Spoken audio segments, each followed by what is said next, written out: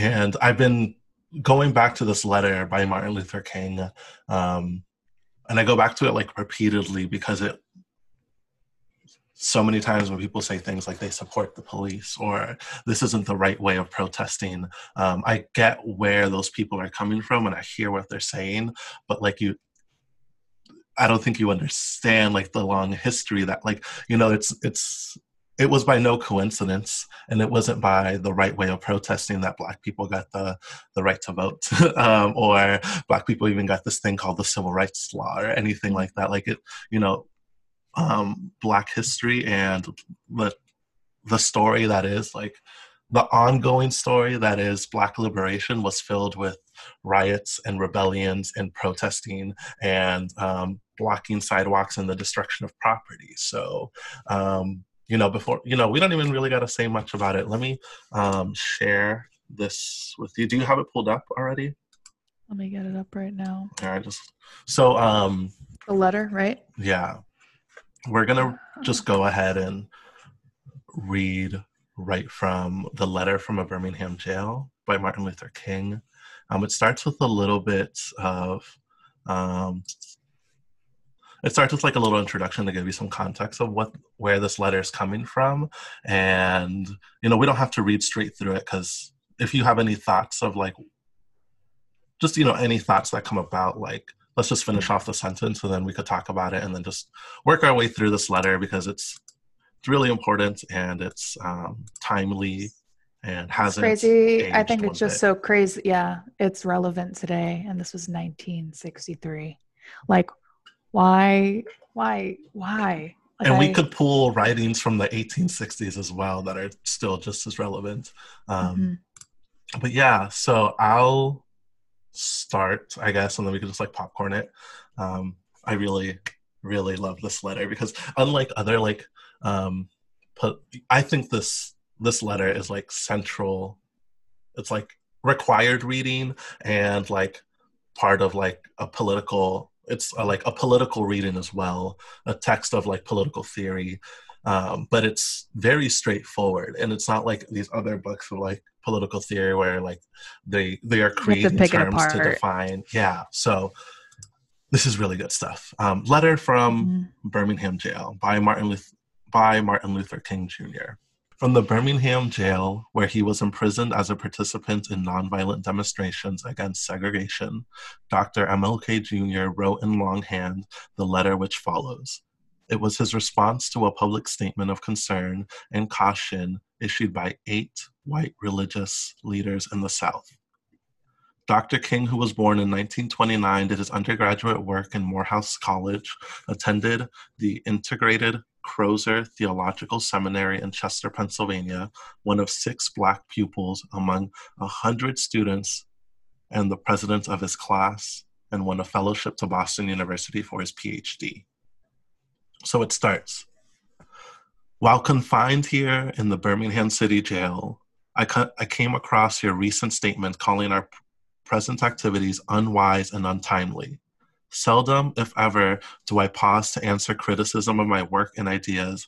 If I sought out to answer all of these criticisms that come across my desk, my secretary would be engaged in little else in the course of the day, and I would have no time for constructive work. But since I feel that you men are of genuine goodwill and your criticisms are sincerely set forth, I would like to answer your statement in what I hope will be patient and reasonable terms. I think I should give the reason for my being in Birmingham, since you have been influenced by the argument of outsiders coming in. I have the honor of serving as president of the Southern Christian Leadership Conference, an organization operating in every southern state with headquarters in Atlanta, Georgia.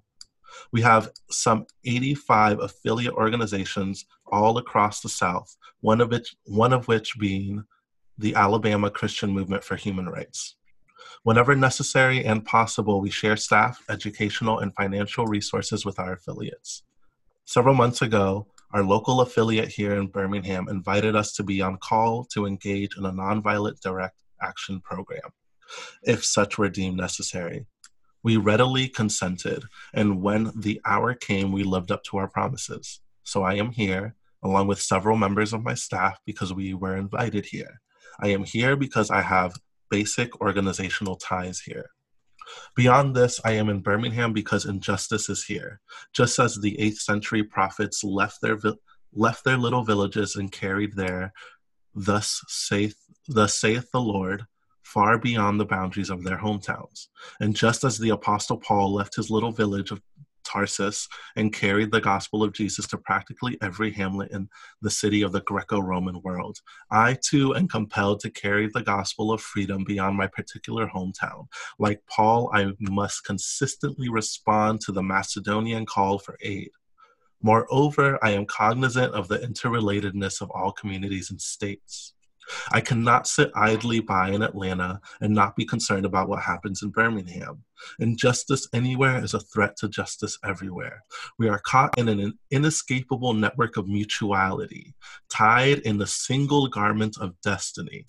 Whatever affects one directly affects all indirectly. Never again can we afford to live with the narrow, provisional, outside agitator idea. Anyone who lives in the United States can never be considered an outsider. You deplore the demonstrations that I presently take place in Birmingham, but I am sorry that your statement did not express a similar concerns for the conditions that brought the demonstrations into being. I'm sure that each of you would want to go beyond the superficial social analyst who looks merely at effects and does not grapple with underlying causes. I would not hesitate to say that it is unfortunate that so-called demonstrators are taking place in Birmingham at this time, but I would say in more emphatic terms that it is even more unfortunate that the white power structure of the city left the Negro community with no other alternative. So that was the first 6 paragraphs of this. Anything come to mind? The biggest one I highlighted: injustice anywhere is a threat to justice everywhere. Yeah, and that speaks volumes. Yeah, moreover, I am cognizant of the interrelatedness of all communities and states. I cannot sit idly by in Atlanta and not be concerned about what happens in Birmingham. And then whoever lives in America or whoever lives in the United States can never be considered an outsider. And then that idea of the outside agitator, how many times have you heard of that? Mayors feeling like they gotta go on to their news reports and say, like, everybody we arrested was from the outside. Well, if it wasn't That's the first thing they said in Minneapolis, that the 20 people they arrested that night, none of them were from Minneapolis. So people can't show up for each other? Yeah, I was like, so what? It's like, I think about the Pride Parade in New York City. World Pride Parade last year brought in millions of people. All those people were not from New York.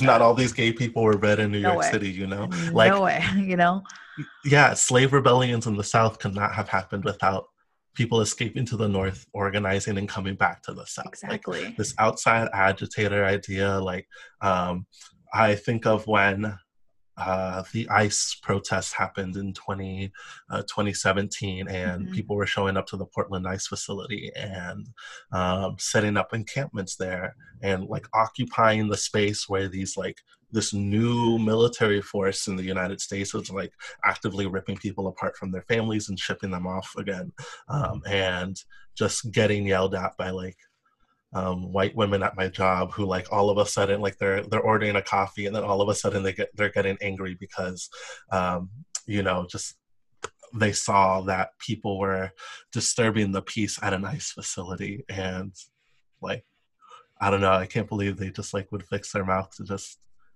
just be so visibly angry. Is it a closed-mindedness, you think? Or is it just it's this idea that civility is more important than anything? Because you can't why are people throwing bricks at Target or a Chase Center? That is so uncivil. You need to go be the in-line, always correct, follow the rules type of thing. But as we've seen, Ferguson was in 2014. Ferguson was less than 10 years ago. We've been through all these riots. We've seen the outrage before, and now this is a new reiteration of it. And if we go through all of this again for no real substantive change to happen, then the next round of riots are gonna be like it's even gonna be bigger. worse. Like it's Like, yeah. Whew, okay. Do you want to take over yeah, I'll take in any nonviolent campaign? Mm-hmm.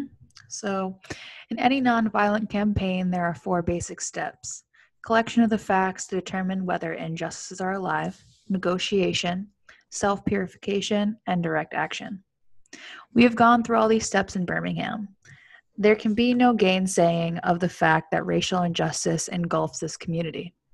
Birmingham is probably the most thoroughly segregated city in the United States. Its ugly record of police brutality is known in every section of this country. Its unjust treatment of Negroes in the courts is a notorious reality.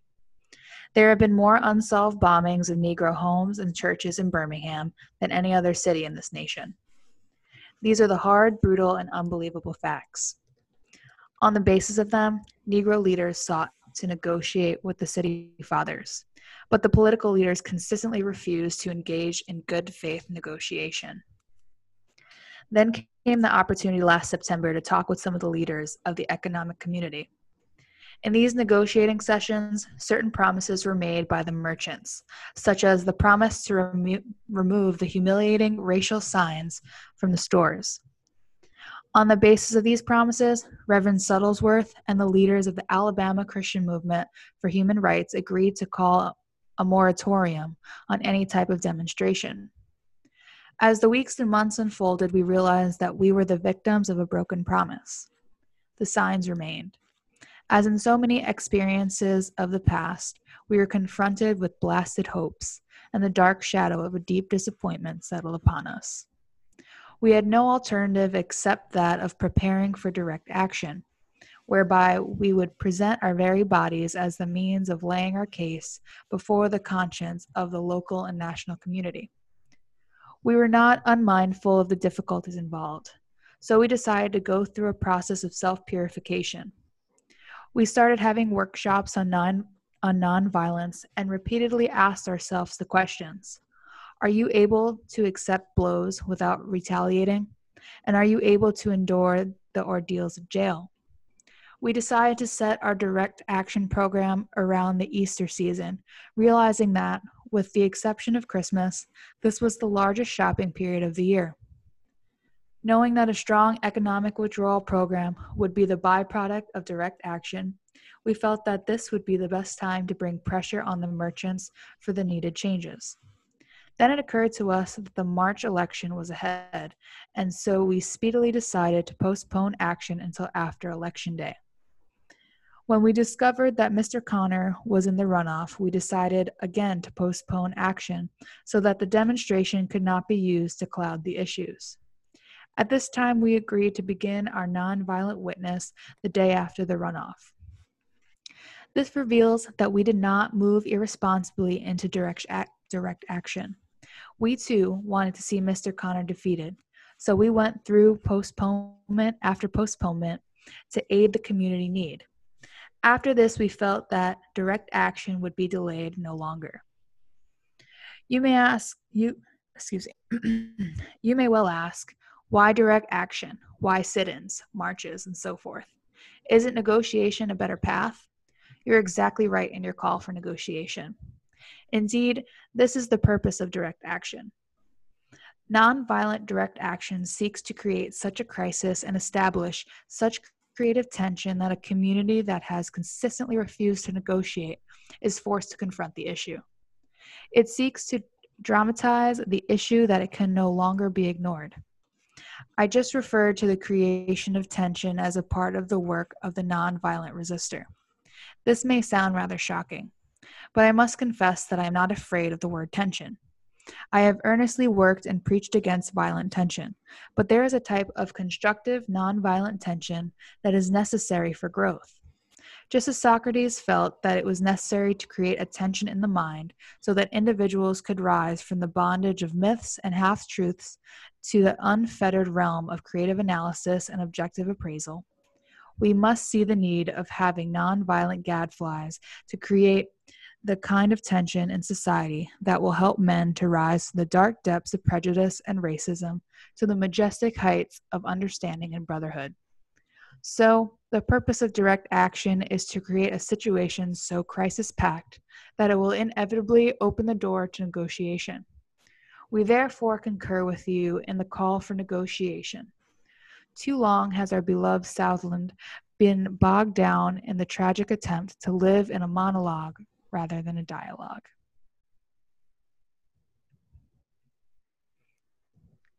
Wow. Like, I read this multiple times today, just to really let it sink in. But I think saying it out loud is just has a different effect. Yeah. But it's so true. It's just Like, mind-boggling that all the things that he speaks of from 50 years ago, like, I'm sorry, almost 60 years ago now, are just as relevant. It's like history is literally repeating itself right now. so we went through postponement after postponement to aid this community in need. And then later on to say, like, I just referred to the creation of tension as part of the work of nonviolent resistor. So when you are throwing bricks at a target, like that is like nonviolent work. That is like the creation of this tension. Like we watched cops get let off over and over again after they killed Black bodies. And then once cops do get charged, we see the convictions get dropped. And then once we do see a conviction go through, we see the charges end up being some joke, some slap on the wrist. And it never just ends at police brutality, because that is like part of this bigger global thing called white supremacy. And like I think of how hard some people have to go through, or how hard families and people have to work to just get through college, just to get like a basic AA degree or a bachelor's of arts and science or anything like that. But then it comes out earlier this year, or maybe late last year, I don't remember, the whole the Varsity Blues scandal, where Felicity Huffman and her man were able to pay for their mediocre ass kids to go to school, and when this shit comes out, they get a slap on the wrist of like 2 weeks in jail, and it's probably some like very nice little vacation for them to like be separated from their family and to go do this little slap on the wrist. But when a Black mother in Georgia does it, enroll her kid in a school in a better neighborhood, or enroll her kid in a school district in a better area, she gets thrown in jail. It's I forgot the exact quote, but they were making because it was kind of a joke, you know how like the Hannah Montana thing where Miley Cyrus, Hannah Montana, you'll never see them in the same room Because of the it's same like thing. Exactly. So it's like they were saying that like the people at the KKK rallies and the police force, you'll never see them at the same. You'll never Okay, see that them. reminds me. I Earlier was in like, this, what did he say? Birmingham, Alabama has been victim to the most unsolved bombings. Have you ever heard of the MOVE bombing? mm-mm. So this is like the U.S. government, the federal government, working with a local police force to bomb a street of Black activists, and it like happened within your parents' lifetime. I'm sure. Like, I wonder if they've heard about it, but like it's not in our history books, and it's not anything we've ever talked about. That's like the stuff in. I have to pull it up. Someone. So the MOVE. The MOVE organization is a Black liberation group founded in 1972 in Philadelphia, and basically in 1985, the cops just came in and bombed the shit out of them. Killed their main. They were like the most forward-facing organization in the area for like Black education, Black access to food, access to healthcare, all done by just a group of people that saw a need in their community and got together to like address those needs. And they were bombed for the empowerment that they were giving to their community. And it wasn't until this year that there was even some sense of like a formal apology through like the state. Let's see, the apology came in May, this last month. Like, and that happened 35 years ago, where you would like, yeah, it would like, I don't even know what the equivalent of that would be. It would be as if like our government like bombed the Social Security office or the people that process like the food stamps applications and low income like Section 8 housing, and then not apologizing for it for another 35 years. Yeah, that was like that reminds me of one of my friends on Facebook. She posted about it was like a share of a tweet, and it was, guess who else looted? White people when they killed hundreds of black people on, quote, Black Wall Street in Tulsa, Oklahoma. 35 square blocks of black-owned businesses and homes attacked on the ground from bombed from the air. The wealthiest black community in the U.S. at the time. Yeah, there's a video I want to pull up at the end of here that like speaks to like to that. And it's like it's so crazy because these are the things that you don't read in your textbooks in school, that you don't learn about, that and built the foundation of this country and was like part of like our American ideals and our American identity, and we all benefit from it. Yes. But then, you know, like it's not about the TV when you're looting. It's about taking back. Like we live in a country that's refused to raise the federal minimum wage forever. So fuck it if somebody wants to like go in there and steal a TV. Like that's, if you are just looking at the TV and the destruction of property, you're missing the point.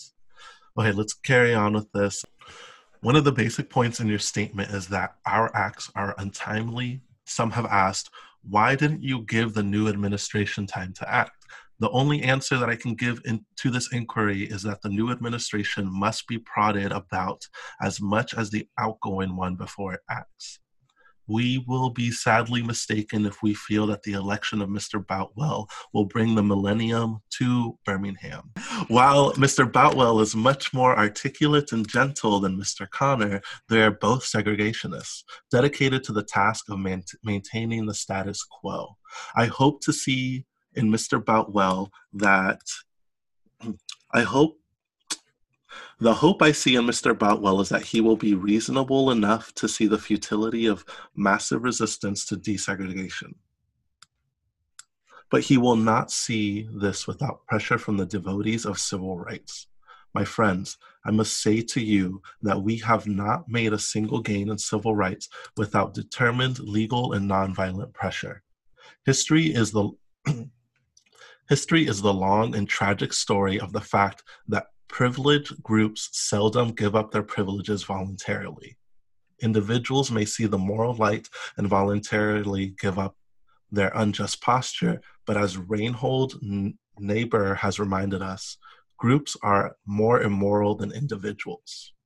This kind of speaks to what you were saying a second ago about the looting of Black bodies in Wall Street, Black Wall Street, like, and this also speaks to like how it's not enough just to personally be not racist or be passively like for, you know, civil rights for everybody, because we live in the more just staying silent in general. Just being quiet in general is that I think that's such a big problem too. You know. Yeah, letting it passively. The silent majority, like. Okay. I'm gonna jump into the next paragraph.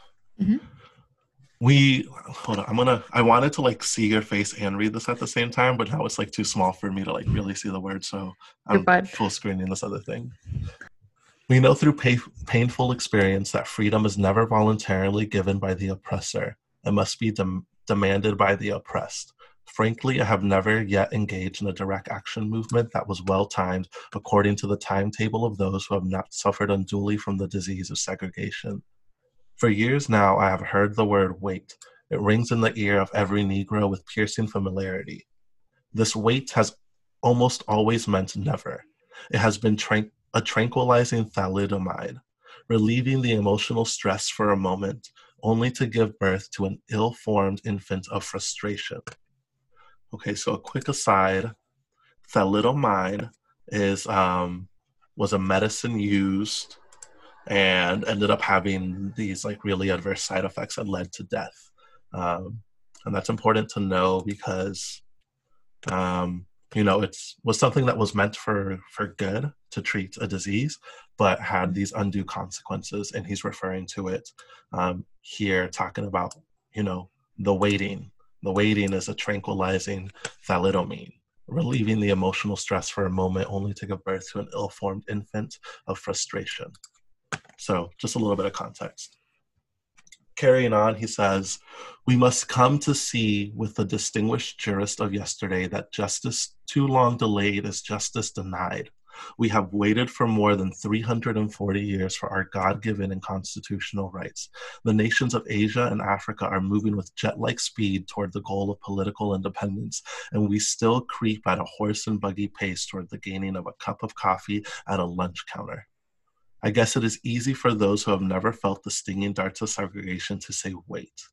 But when you have seen vicious mobs lynch your mother and father at will and drown your sisters and brothers at whim, when you have seen hate-filled policemen curse, kick, brutalize, and even kill your Black brothers and sisters with impunity, when you see the vast majority of 20 million Negro brothers smothering in an airtight cage of poverty in the midst of an affluent society, when you suddenly find your tongue twisted and your speech stammering as you seek to explain to your 6-year-old daughter why she cannot go to the public amusement park that has just been advertised on television, when you see tears welling up in her eyes when she is told that the fun town is closed to colored children, and see the depressing clouds of inferiority begin to form in her little mental sky, and when she begins to distort her little personality by unconsciously developing a bitterness towards white people, when you have to concoct an answer for a 5-year-old son asking in agonizing pathos, Daddy, why do white people treat colored people so mean? When you cross-country drive and find it necessary to sleep night after night in the uncomfortable corners of your automobile because no motel will accept you, when you are humiliated day in and day out by nagging signs reading white and colored, when your first name becomes N-word expletive, and when your middle name becomes boy, however old you are, and your last name becomes John, when your wife and mother are never given the respected title Mr. or Mrs., when you are harried by day and haunted by night by the fact that you are a Negro living constantly at tiptoe stance, never knowing what to expect next and plagued with inner fears and outer resentments, when you are forever fighting a degenerating sense of nobodiness, then you will understand why we find it difficult to wait. There comes a time when the cup of endurance runs over and men are no longer willing to be plunged into an abyss of injustice where they experience the bleakness of corroding despairs. I hope, sir, you can understand our legitimate and unavoidable impatience. This is like fighting back heavy tears, paragraph. like reading it again.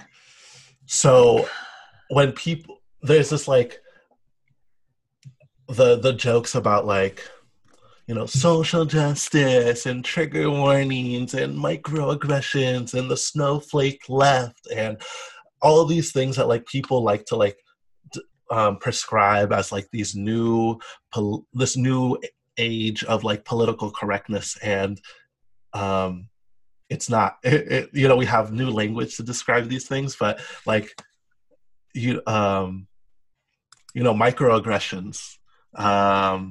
Gaslighting, all these terms that we've been like conditioned to hear over and over again, like just so plainly, and like the origins of it are right here in front of us. Like, Daddy, why do white people treat colored people so mean?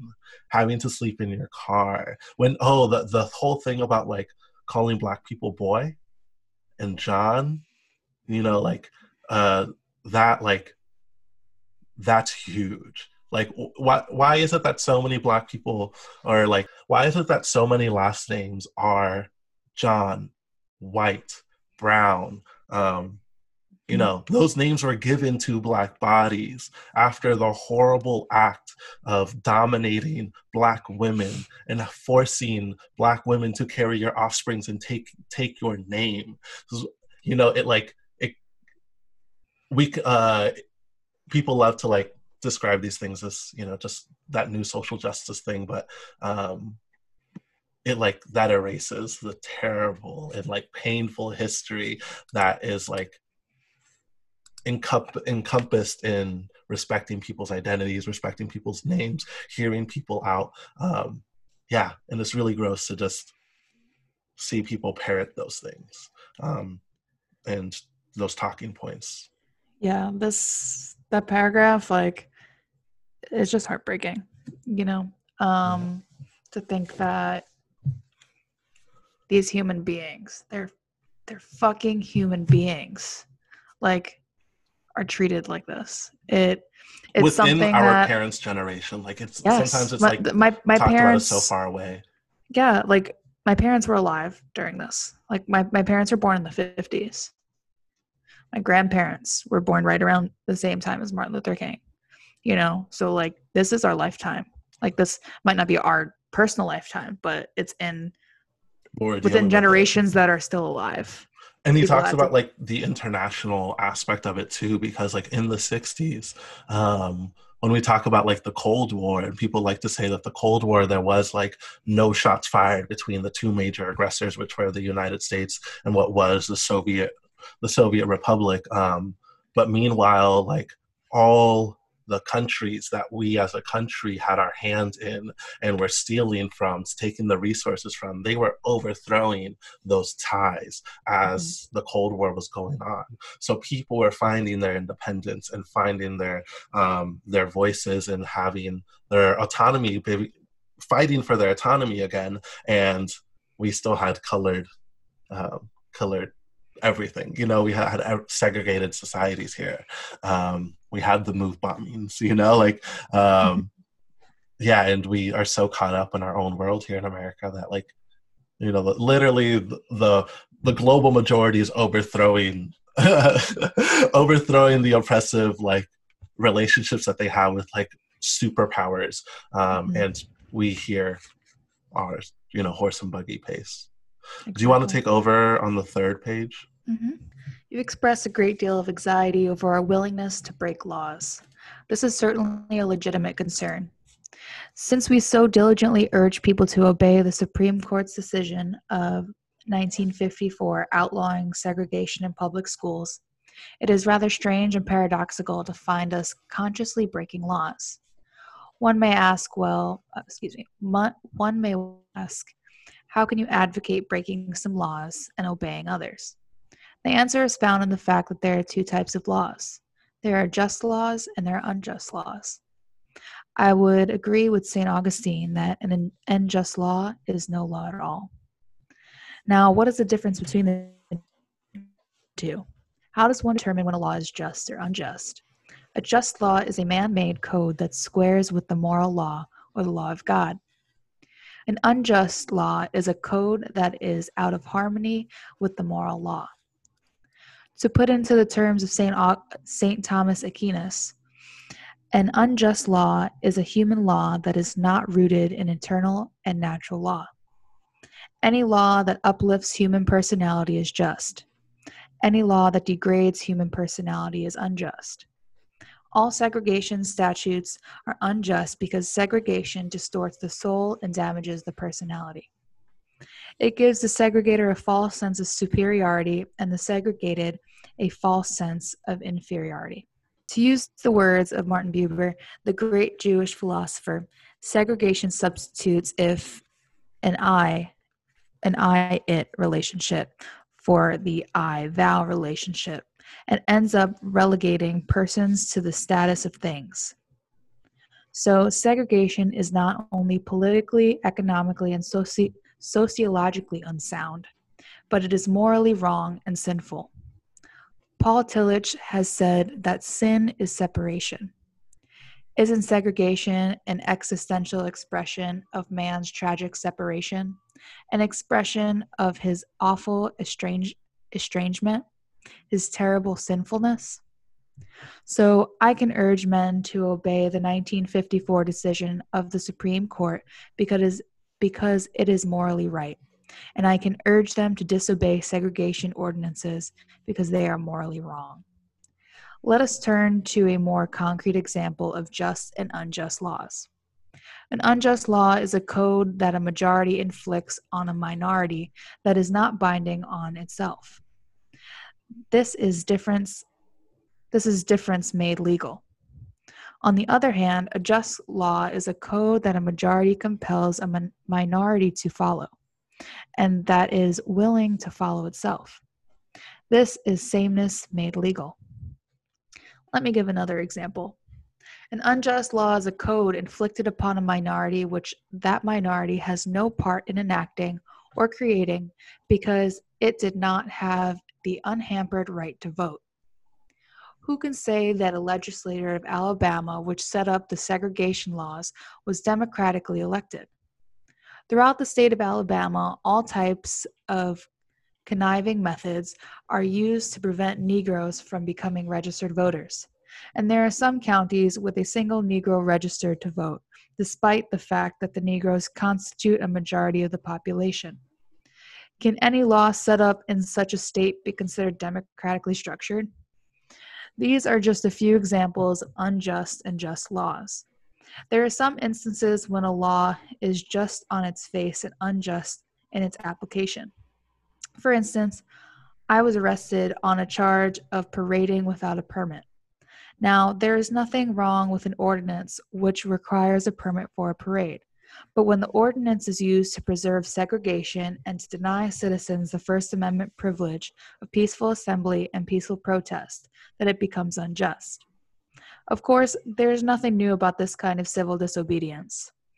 It was seen sublimely in the refusal of Shadrach, Meshach, and Abednego Yes, Shadrach, Meshach, and Abednego. It's a biblical story. Okay. And then that next word is Nebuchadnezzar.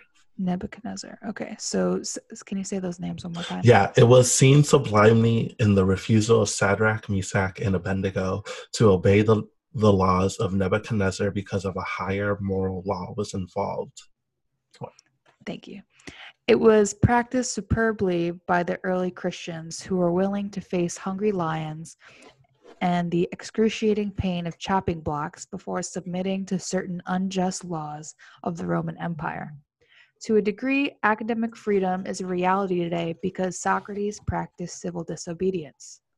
We can never forget that everything Hitler did in Germany was quote-unquote legal, and everything the Hungarian freedom fighters did in Hungary was, quote, illegal. It was illegal to aid and comfort a Jew in Hitler's Germany, but I am sure that if I had lived in Germany during that time, I would have aided and comforted my Jewish brothers, even though it was illegal. If I lived in a communist country today where certain principles dear to the Christian faith are suppressed, I believe I would openly advocate disobeying these anti-religious laws.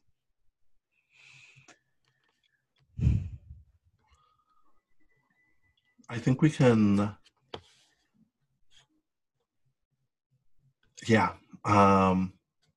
let's lump in like these next 3 paragraphs as well with this. Okay, so I'll keep going. I must make 2 honest confessions to you, my Christian and Jewish brothers. First, I must confess that over the last few years, I have been gravely disappointed with the white moderate.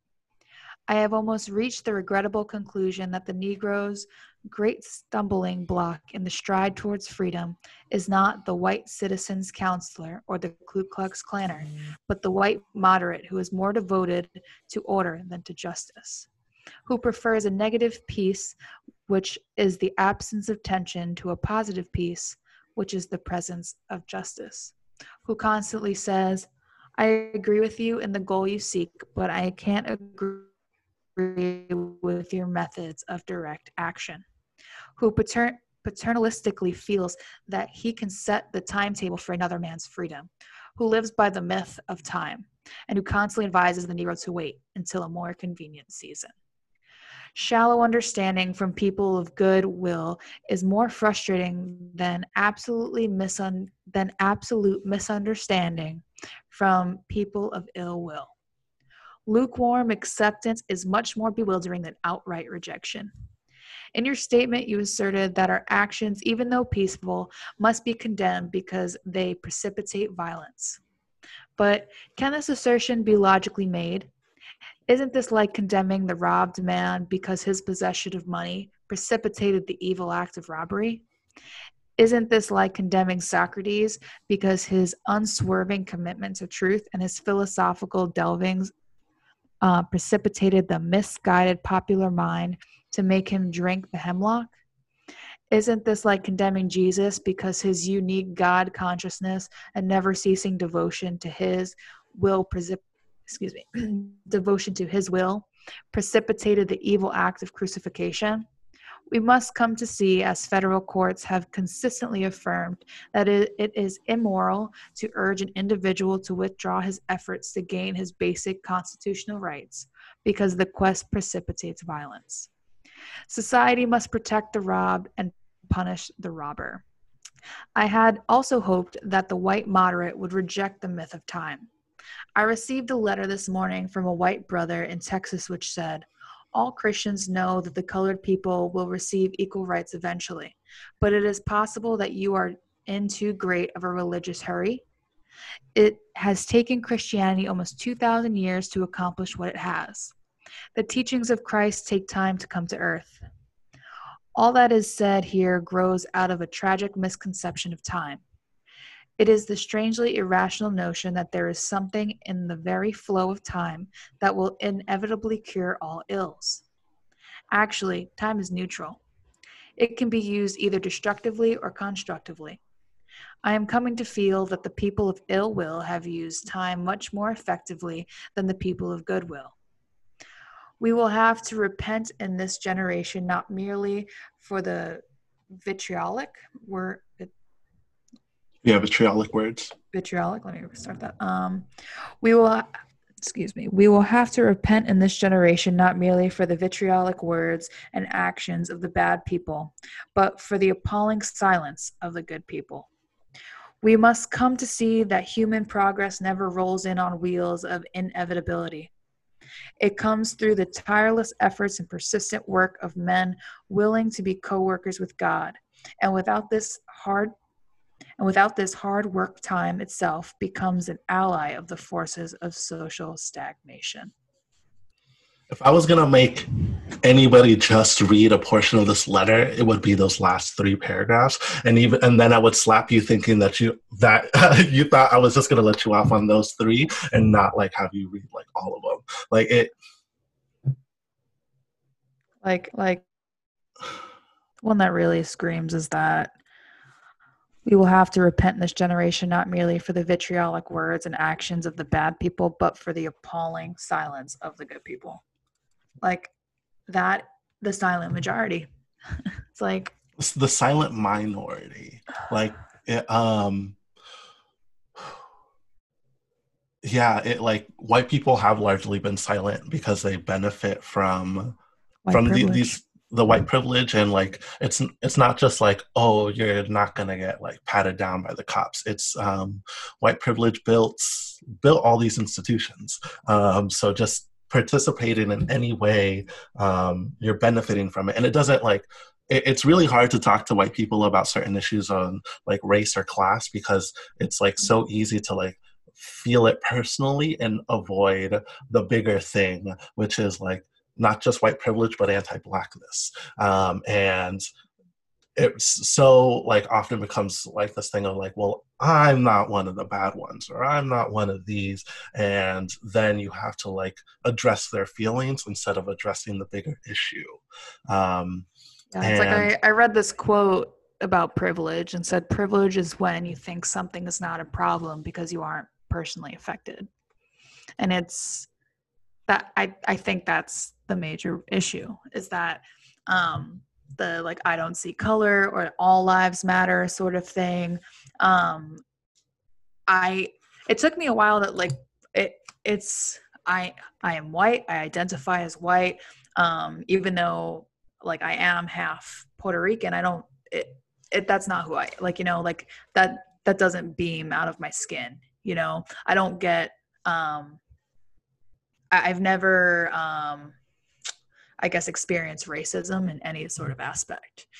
So coming from a white person's perspective, it is definitely hard to see where your voice comes in the conversation, just because of I have not personally experienced racism. I can't empathize with people. I never will be able to empathize, but it's more of becoming an ally and being able to fight for those people and know that shit is not okay. It's not okay. For the past ever, it's never been okay. Nothing has ever been okay. It might have seemed that other things, especially with the way social media is nowadays, it's really easy for things to get just brushed under the rug. And it's it's like fucking hiding a beach ball under your rug. It's covered, right, but you can still see it. It's still there. It's right there. So that's why I know for myself personally, it is hard to come into a conversation about this, just because sometimes you don't systematically where racism is there, it's just how it's literally it's in the weavings of our country. That's how it was built. And it has a whole tool shed of things that it can use to repurpose itself and find itself literally everywhere. Mm-hmm. We just had a string of super racist TikToks go viral. Yes. It will seep into every single thing without being addressed. So yeah, someone just wrote, more people speaking out on Facebook. Someone wrote Black Lives Matter, and I know this post is late, but it's this sentence is pretty much how I feel. It's I'm often unsure about my place in discussions of race and privilege as someone who has been born into a privileged of a life as mine. But being silent about it isn't helping, So I feel I grew up privileged. I grew hardships were not a part of my upbringing, and I'm very thankful for that. But it's not. I can't be blind to that other people didn't I know other people didn't grow up the way I did. I know they didn't. We grew up differently, our upbringings are different. And I think it's just learning. For me, it's still I'm uncomfortable talking about this, but that it starts there. It starts with, the comment about not knowing where my voices fit in is super important, because it's there's Martin Luther King here talks about the 4 different stages of, or the 4 different steps of organizing. And when it's the critical self-reflection is the first thing, because you can show up to these protests and you can show up to these places where organizers are doing the work, because there's a lot of good organizers already doing the work. But if there isn't if the critical self-reflection doesn't go past I had it kind of good and some people don't, then you're almost there, or enough to know you know enough to know this little bit, but you don't know enough to actually get better. Exactly. The critical self-reflection is a lifelong thing. And it doesn't end after just the first Black Lives Matter post, and doesn't end after the first protest that you show up to. It's a lifelong commitment, because there's been generations of commitment to the white ideals and white supremacy that that we live in now. And I hate to say that I started buying books on educating myself on the history that came before right now, and it's almost I'm embarrassed to say that I'm only learning it now, but you know, But like you it's also now is went better through than like the ever.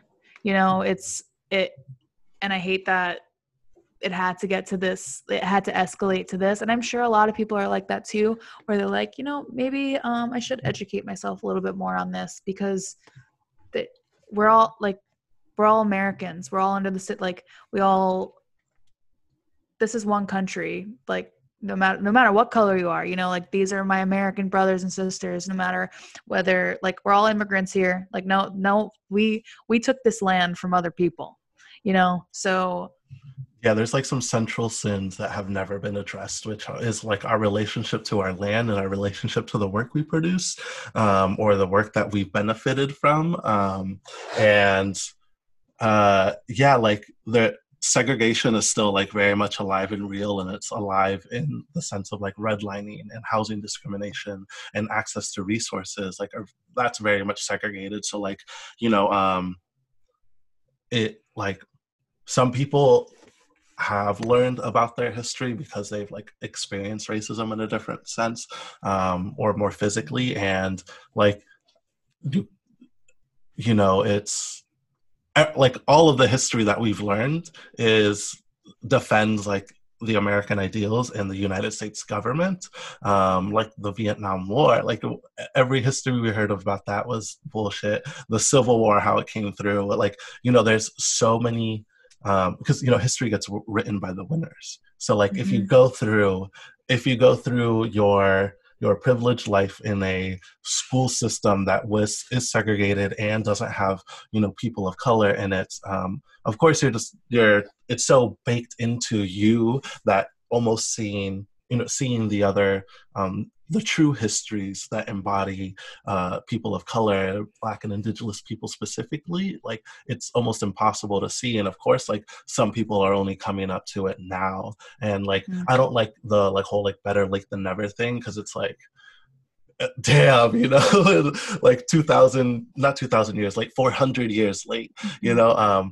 But like the seeing more like white people come to terms, like, as you know, being in like organizing spaces and seeing white people that are committed to like certain causes of liberation or human rights or anything, like, is, you know, it's always kind of like giving them a side eye, or like seeing how they engage with it first, because there is that whole like, you know, white savior thing. And to see like, yeah, to see people grapple with that is always interesting. And for me, it's more of, I don't want to disrespect people because of my lack of education in it. You know, like I don't want to say that. That's why I'm so careful with how I word things when it comes to this sort of topic, just because of the fact that, like, I keep going back to even just like sending you the quote, because like it just shows that like I don't really know what I'm talking about. Like I don't know my history well enough to feel confident putting those things out there, you know. And like I don't want to make it seem like I'm supporting something that I don't actually believe to support, you know. yeah, So it's like it comes with so much education, and like, you know, that's why I'm like happy to have a friend like you that will educate me. And it's like, and it's not an uncomfortable conversation for us, because it's just I truly just want to know, you know, like I want to make sure that the words I say and what I put out there is respectful to all people, is not oppressing anybody, like it can even just be the way some words are put, you know, like it's the or the tone, you voices know. that are centered, yeah. And Exactly. like, So I think that like that's my main thing, is that you, like, I even go back to like how the reason this podcast came out in the first place is to bring people together, you know. And so it's like it all just comes back to that idea of bringing people together, and it starts with understanding who the people we're trying to bring together are. yeah. And like I have, I've been taught by like amazing people too. And it's important that, like, you know, that there is that critical self-reflection, and that these conversations happen within your like immediate community. And like I've been getting tagged in this thing, like the tag 10 people that won't break the Mm-hmm. chain thing. And it's like, I love the sentiment. It's super cute of y'all. But I'm not participating. Yeah, I'm breaking the chain. What the fuck ever. Like, we're doing the work, and I like it. I don't. I think it's a little empty. It is empty, and a lot of political organizing often seems empty when it's reduced down to like a A petition to tag on sign. Instagram. Yeah, a petition to sign, a tag on Instagram, a vote in November. Like, because that's oftentimes what we see as like the rebuttal to these riots. Like, don't, even Obama said it, like, don't boo, vote. And like, when we look at this election, one, not that many people vote. Less than half of this country's population votes. Two, people have historically been marginalized, or the access to voting is very hard. It's not an easy thing to do, and you're like, those voices that you're centering when you say vote is still like such a minority in this country, and yeah, there's so many other things that happen in like organizing and around these issues, that like just dwindling it down to like a ballot measure, a petition to sign, and voting never really gets anything done, especially when you think about this coming election and how much of a dumpster fire it's going to be, because the white moderate is all we have to vote for, and it's what we've had to vote for basically every election. We have an actual white supremacist and then a passive white supremacist. Joe Biden, like, let's just get back to Martin Luther King's words, because we got 2 more pages of this and a lot to talk about. So yeah, you spoke of our activity in Birmingham as extreme. At first, I was rather disappointed that fellow clergymen would see my nonviolent efforts as those of an extremist. I started thinking about the fact that I stand in the middle of 2 opposing forces in the Negro community.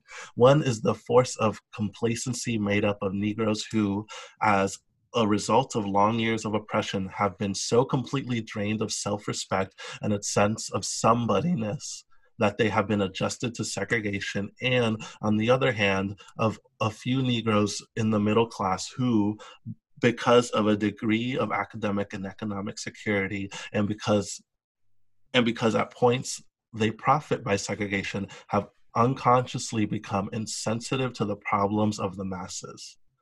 So really quickly, like, Dr. King is obviously speaking from like the Black perspective, 2 clergymen speaking on like things specific to like Black people, but the sense of complacency in Negroes can be like swapped with any people, any group of people. The other force is one of bitterness and hatred, and comes perilously close to advocating violence.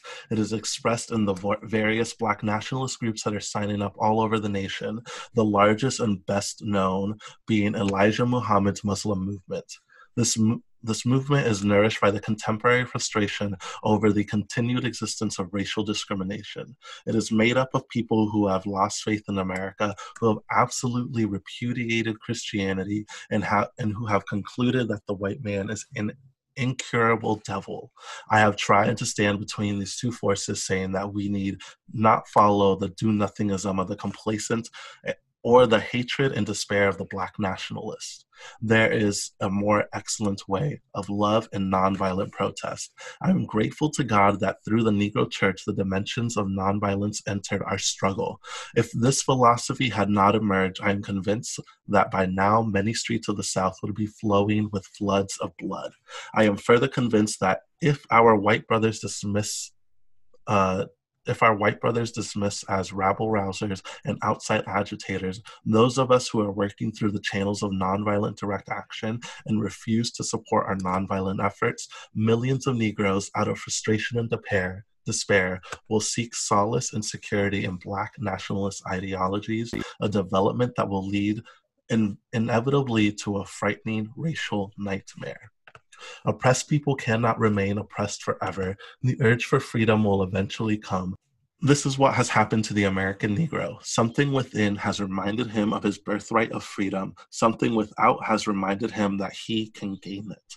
Consciously and unconsciously, he has been swept in by what the Germans called the Zeitgeist. And You know what the Zeitgeist is? Mm-mm.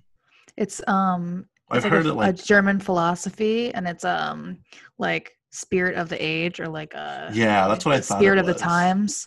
It like refers to like this invisible agent of, or like force dominating like certain characteristics of people in history. Yeah, that makes sense. Hmm. And I've seen the word used like time and time again. I never It's like used a lot in the Googled it. art field, but yeah, good. Okay, so consciously and unconsciously, he has been swept in by what the Germans call the zeitgeist. And with his black brothers of Africa and his brown and yellow brothers of Asia, South America, and the Caribbean, he is moving with a sense of cosmic urgency toward the promised land of racial justice. Recognizing this vital urge that has engulfed the Negro community, one should readily understand public demonstrations. The Negro has many pent-up resentments and latent frustrations. He has to get them out. So let him march sometimes. Let him have his prayer pilgrimages to the city hall. Understand why he must have sit-ins and freedom rides. If his repressed emotions do not come out in these nonviolent ways, they will come out in ominous expressions of violence. This is not a threat. It is a fact in history. These last three sentences are like everything are like, I don't know, I feel like this is what I could blast on someone's forehead when they're like, but these protests, these aren't good. You know, Yep, this is not a exactly. threat. It is a fact of history. So I have said to my people, get rid of your discontent. But I have tried to say that this normal and healthy discontent can be channeled through the creative outlet of nonviolent direct action.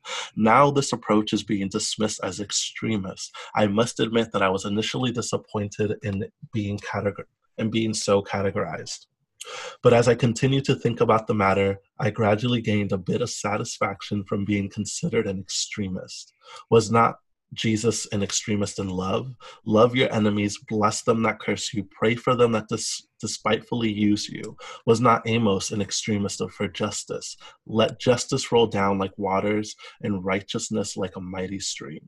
Was not Paul an extremist for the gospel of Jesus Christ? I bear in my body the mark of the Lord Jesus. Was not Martin Luther an extremist? Here I stand. I can do no other, so help me God. Was not John Bunyan an extremist? I will stay in jail to the end of my days before I make a mockery of my conscience. Was not Abraham Lincoln an extremist? This nation cannot survive half slave and half free. Was Thomas Jefferson not an extremist? We hold these truths to be self-evident that all men are created equal. So the question is not whether we will be extremists, but what kind of extremists will we be? Will we be extremists for hate, or will we be extremists for love? Will we be extremists for preservation of injustice, or will we be extremists for the cause of justice? I had hoped that the white moderates would see this. Maybe I was too optimistic. Maybe I expected too much. I guess I should have realized that few members of a race that has oppressed another race can understand or appreciate the deep groans and passionate yearnings of those who have been oppressed. And still, fewer have the vision to see that injustice must be rooted out by strong, persistent, and determined action. I am thankful, however, that some of our white brothers have grasped the meaning of the social revolution and committed themselves to it. They are still all too small in quantity. They are still all too small in quantity, but they are big in quality. Mm. Some, like Ralph McGill, Lillian Smith, Harry Golden, and James Dabb, have written about our struggle in eloquent, prophetic, and understanding terms. Others have marched with us down nameless streets in the South. They sat in with us at lunch counters and rode in with us on the freedom rides. They have languished in filthy, roach-infested jails, suffering the abuse and brutality of angry policemen who see them as dirty, N-word expletive, lovers. They, unlike many of their moderate brothers, have recognized the urgency of the moment and sensed the need for powerful action, antidotes to combat the disease of segregation. Let me rush on to mention my other disappointment. I have been disappointed with the white church and its leadership. Of course, there are some notable exceptions. I am not unmindful of the fact that each of you has taken some significant stance on the issue. I commend you, Reverend Stallings, for your Christian stand in this past Sunday in welcoming Negroes to your Baptist church worship service on a non-segregated basis. I commend the Catholic leaders of the state for integrating Spring Hill College several years ago. But despite these notable exceptions, I must honestly reiterate that I have been disappointed with the church. I do not say that as one of those negative critics who can always find something wrong with the church. I say it as a minister of the gospel who loves the church, who nurtured it in its bosom, who has been sustained by its spiritual blessings, who will remain true to it as long as the cord of life shall lengthen. Do you want to take over? Yes. I lost the... Okay. I had the strange feeling when I was suddenly catapulted into the leadership of the bus protests in Montgomery several years ago that we should have the support of the white church. I felt that the white ministers, priests, and rabbis of the South would be some of our strongest allies. Instead, some few have been outright opponents, refusing to understand the freedom movement and misrepresenting its leaders. All too many others have been more cautious than courageous and have remained silent behind the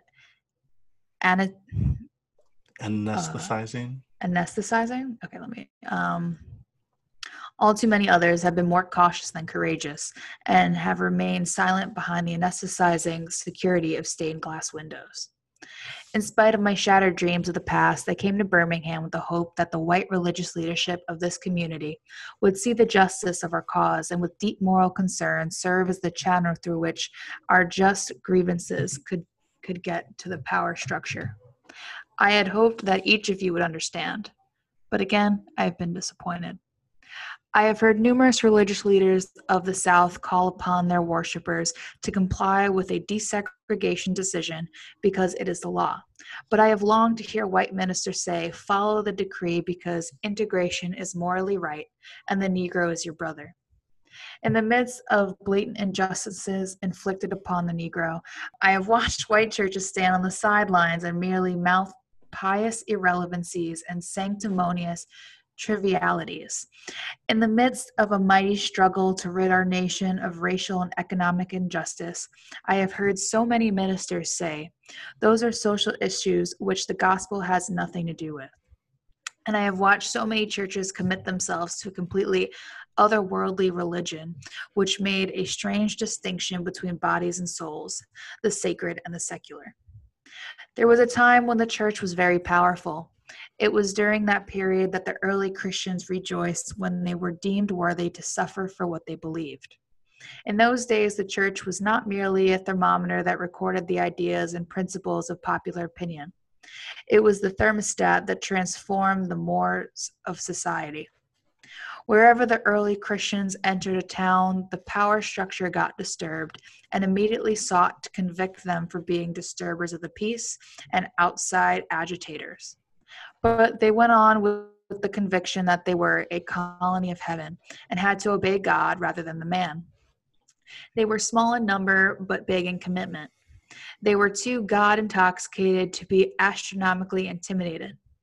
They brought an end to such ancient evils in infanticide and gladiatorial contest. Things are different now. The contemporary church is often a weak, ineffectual voice with an uncertain sound. It is so often the arch supporter of the status quo. Far from being disturbed by the presence of the church, the power structure of the average community is consoled by the church's often vocal sanction of things as they are. But the judgment of God is upon the church as never before. If the church of today does not recapture the sacrificial spirit of the early church, it will lose its authentic ring, forfeit the loyalty of millions, and be dismissed as an irrelevant social club with no meaning for the 20th century. I meet young people every day whose disappointment with the church has risen to outright disgust. I hope the church as a whole will meet the challenge of this decisive hour. But even if the church does not come to aid of justice, I have no despair about the future. I have no fear about the outcome of our struggle in Birmingham, even if our motives are presently misunderstood. We will reach the goal of freedom in Birmingham and all over the nation, because the goal of America is freedom. Abused and scorned though we may be, our destiny is tied up with the destiny of America. Before the Pilgrims landed in Plymouth, we were here. By the pen of Jefferson scratched across the pages of history the majestic word of the Declaration of Independence, we were here. For more than 2 centuries, our foreparents labored here without wages. They made cotton king and they built the homes of their masters in the midst of brutal injustice and shameful humiliation. And yet, out of the bottomless vitality of people continue to thrive and develop. If the inexpressible cruelties of slavery could not stop us, the oppression we now face will surely fail. We will win our freedom because of the sacred heritage of our nation and the eternal will of God are embodied in our echoing demands. I must close now, but before closing, I am impelled to mention that one other point in your statement that troubled me profoundly. You warmly commended the Birmingham police force for keeping, quote, order and, quote, preventing violence. I don't believe you would have so warmly commended the police force if you had seen its angry, violent dogs literally biting 6 unarmed, non-violent Negroes. I don't believe you would so quickly commend the policemen if you would observe their ugly and inhumane treatment of Negroes here in the city jail. If you would watch them push and curse old Negro women and young Negro girls. If you would see them slap and kick old Negro men and young boys. If you would observe, as they did on 2 occasions, refusing to give food because we wanted to sing our grace together. I'm sorry that I can't join you in your praise for the police department. It is true that they have been rather disciplined in their public handling of demonstrators. In this sense, they have been publicly, quote, nonviolent. But for what purpose? To preserve the evil system of segregation. Over the last few years, I have consistently preached that nonviolence demands that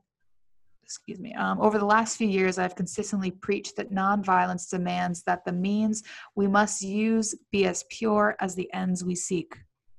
So I've tried to make it clear that it is wrong to use immoral means to attain moral ends. But now I must affirm that it is just wrong, or even more, to use moral means to preserve immoral ends.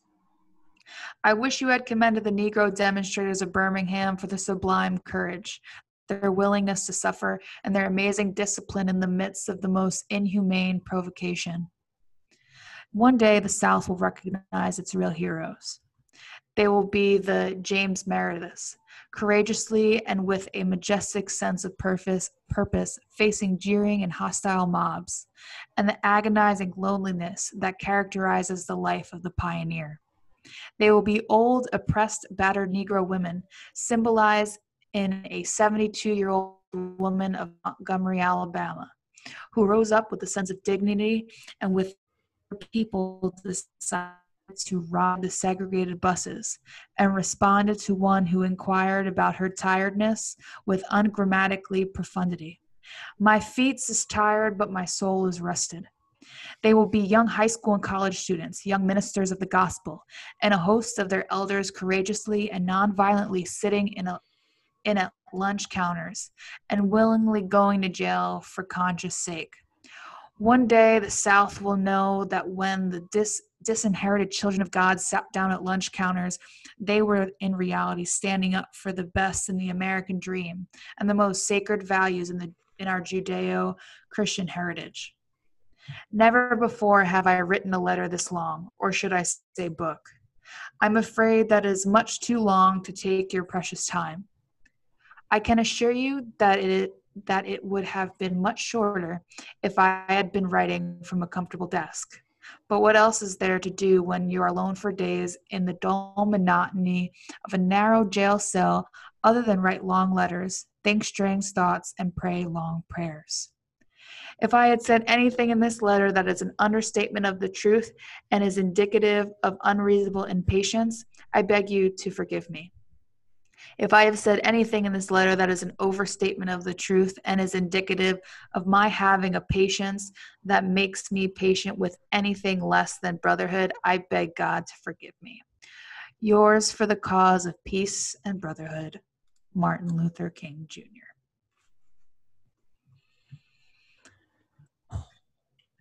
Wow. Yeah, yeah, there's nothing we really got to say, you know? It's like he lays out so plainly.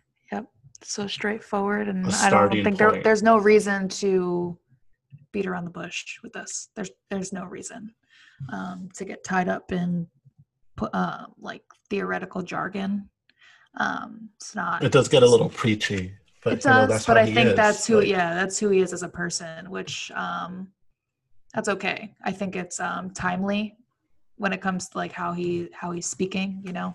And like he does talk a lot about like specifically like the church towards the end of that, but like the complacency of that institution is seen everywhere. It From was like, also such a major powerhouse it's at like that time. even now with like, you know, like my family came here with nothing, and their community was like their neighborhood and their church, and their church is where they made all their friends. And like to see the church like constantly disrespect the people, the immigrants, the mothers, the people within their home, and claim to be like radical for Christ, like this.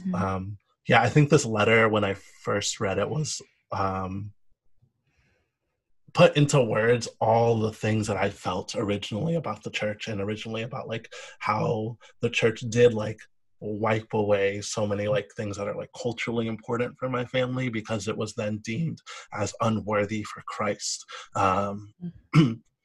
And yeah, I think it was it's a really important read. It's definitely something we can link in the bio, just so because yeah, we read it, but honestly, when you read it out loud, it's a very different feel to it. Even my first, I had a 4-hour drive today, so it's like I sat there and read it a couple times, and it definitely doesn't sit the same when you read it without saying it out loud. It holds a different weight, and it already holds a lot of weight, this letter, and it's really important to put into your reading list, psyche, like right at the top.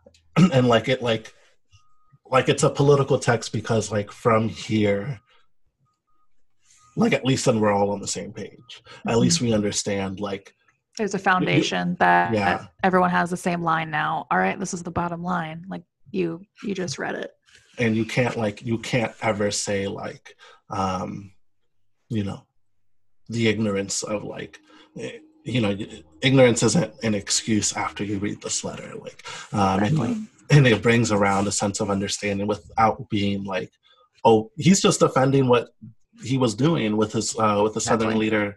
What was it? I was about to say the Southern Leadership Conference, but I think that's another Southern Christian Leadership Conference. There we go. So yeah, he was just like defending those things to the white pastors. So it's like important that he talked about the church. But yeah, I think I just want to share my screen real quick so we can watch this video. Tamika Mallory, one of the co-founders of Black Lives Matter. Have you seen the speech? I have not. Literally a couple days ago. Reason why buildings are burning is because this city, this state would prefer preserving that white nationalism and that white supremacist mindset over arresting, charging, and helping to convict 4 officers who killed a black man. That is the reality of what we're dealing with. This is not just a few cops doing things across the country. This is not a good cop versus bad cop situation. This is Ahmaud Arbery being shot down by white men on the streets of Georgia, Breonna Taylor being killed in her home. This is in New York City, where we were until freedom. We were just in New York fighting the police officers who, in the name of social distancing, were damn near killing black young people on our streets. This is a coordinated activity happening across this nation. And so we are in a state of emergency. Black people are dying in a state of emergency. We cannot look at this as an isolated incident. The reason why buildings are burning are not just for our brother George Floyd. They're burning down because people here in Minnesota are saying to people in New York, to people in California, to people in Memphis, to people all across this nation, enough is enough. And we are not responsible for the mental illness that has been inflicted upon our people by the American government, institutions, and those people who are in positions of power. I don't give a damn if they burn down Target, because Target should be on the streets with us, calling for the justice that our people deserve. Where was AutoZone at the time when Philando Castile was shot in a car, which is what they actually represent? Where were they? So if you are not coming to the people's defense, then don't challenge us when young people and other people who are frustrated and instigated by the people you pay. You are paying instigators to be among our people out there throwing rocks, breaking windows, and burning down buildings. And so young people are responding to that. They are enraged, and there's an easy way to stop it. Arrest the cops. Charge the cops. Charge all the cops. Not just some of them, not just here in Minneapolis. Charge them in every city across America where our people are being murdered. Charge them everywhere. That's the bottom line. Charge the cops. Do your job. Do what you say this country is supposed to be about, the land of the free for all. It has not been free for black people, and we are tired. Don't talk to us about looting. Y'all are the looters. America has looted black people. America looted the Native Americans when they first came here. So looting is what you do. We learned it from you. We learned violence from you. We learned violence from you. The violence was what we learned from you. So if you want us to do better, then damn it, you do better.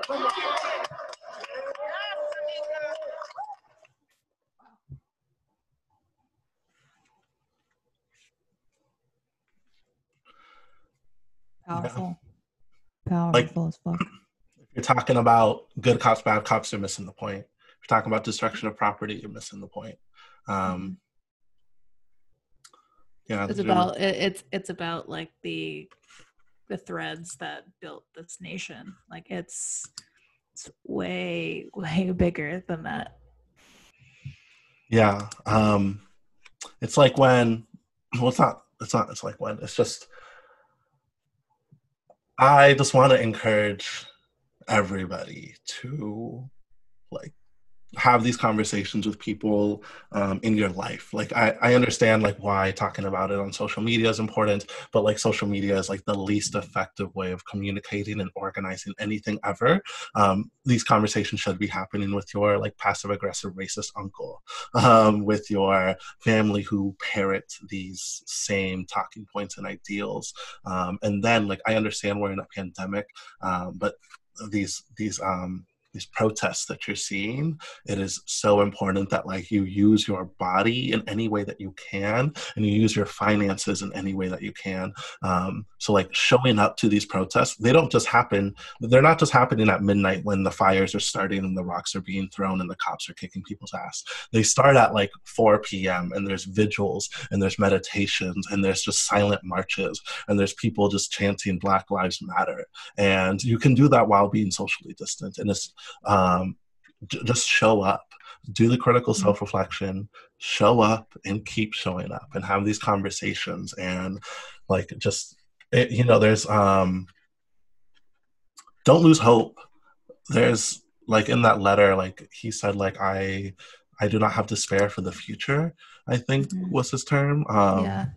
And like, sometimes it is really difficult, like when you are like, when you do see the threads and you see how it gets replicated everywhere, and then you are like committing to the work, it's so easy to be like, well, damn, it hasn't ever changed. Or like, when you start imagining possible futures that are equitable and do like give people their human rights and their dignity and their self-respect, like it seems like that could be so far away that like you will feel despair, but like hold on to that for as long as you need it, and then like remember that there's resistance, and resistance is like baked into our blood, especially as like people of color. Like we wouldn't be here if it wasn't for the rebellions that happened before, if it wasn't for people crossing borders and building these new lives off of their back and their bodies and the work that they produce. So yeah, don't lose hope, don't lose despair, and show up. Yeah, it's a big battle. It's not some little pebble that you're trying to push up a hill. It's a fucking boulder, and I think the more, even like the theme for me of this whole talk is just I'm learning. Like I'm learning about it, and I'm educating myself on the matters at hand, and it's knowing that your part may not seem really big, but just know that you're a part of the collective push of that boulder up the hill. And I think that just reminding yourself that although your efforts might not seem like they're making great strides, it's power of numbers. That if we come together and do it, and as a collective force push the boulder up the hill, who knows, it might move faster. We can only hope that it's going to move faster.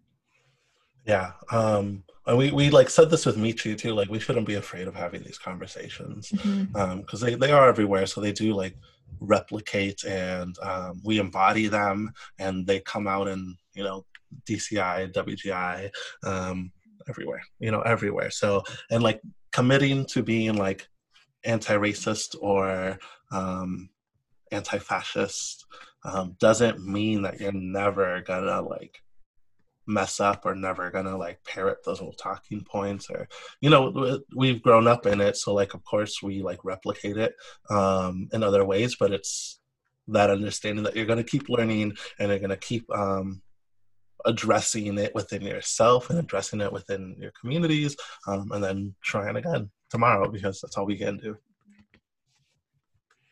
So yeah. Yeah, show up with your pocketbooks. Don't follow Shaun King. Shaun King has been shown time and time again to be like a grifter and a scammer. There's plenty of other amazing people to look for. Obviously, like we've talked a lot about like how this is like the starting point, or this is just one of many starting points, and it's one that I feel like is relevant for this. But like, yeah, I keep going back to like the internationalism of it, like you just got to ask yourself, like, why do cops have these riot gears? Why do they literally look like things out of like video games? A video game, literally. And then it's like asking, like, why are we bombing 7 countries? Why do we have military bases all over the world? And then like these fun little games that we have bombing the Middle East and overthrowing governments in Latin America, like we have to create tools to do that. We create like the Predator drones. Our economy is inextricably linked to war and oil. We steal their resources, and then not only that, like we make all these like fancy new military weapons and surveillance technologies that we export to our military bases to like have these fun little games for them around the world, and then we bring that shit back home. And it happens, and it's like embodied by the police departments here. Like the surveillance state in this country and the police state in this country is linked to the militarism or throughout the world. Like it's we spend more on our military than the next 10 countries combined, and like it's as simple as, or it's as personal as like the meat you eat. Like you eat a hot dog on Memorial Day weekend, and that is linked to the cancer rates of people that specifically Black people that live in the towns where meat is produced. So it like we talk about this letter, and it's important to start, but then realize that like the Pandora's box of like this world is just, it's everywhere. And we just peeked into the box like that. We didn't even open. We probably just unflipped the latch. Yeah. Like, I think the New York Police Department is the 4th largest standing army in the world. Let me make sure that's correct. I know they're top. I believe they're top 5 at least. Yeah. So yeah, it's the 7th. Bloomberg claims NYPD's 7th biggest army in the world.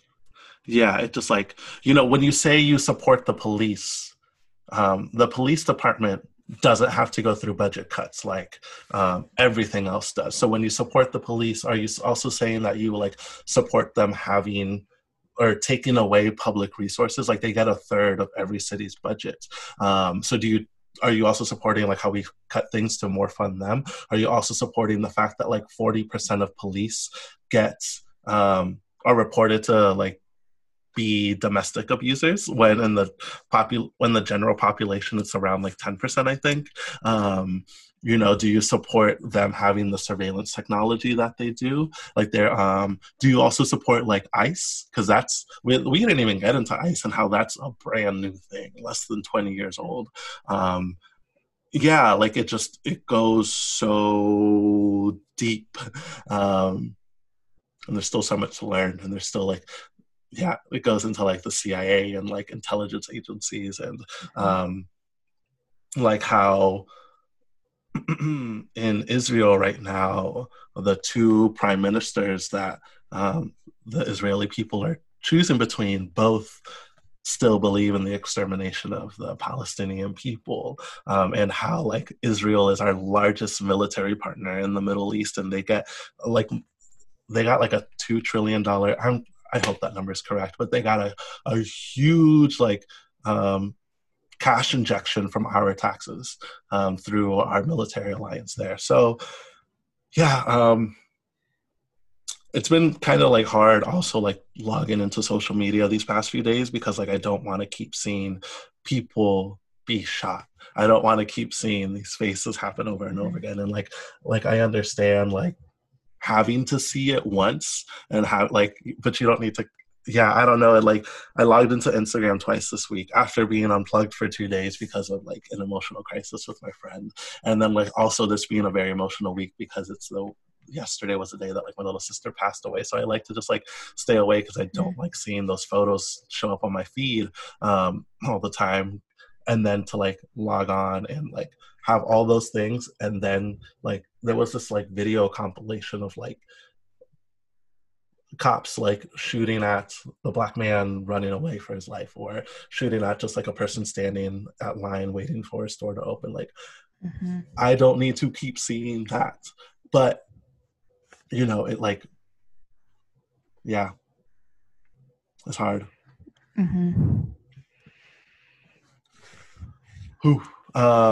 It's just like, I don't know, like this, like, I don't know, it's like, I feel like embarrassed admitting that like, that it comes to like this past week has opened my eyes more than, I mean, I probably opened a lot of people's eyes this week, what's been going on around the country. And it needs to change like our views, and it needs to change, like things need to change. Like we said earlier, that if these riots and whether violent, nonviolent, however people decide to protest these issues, for like they are.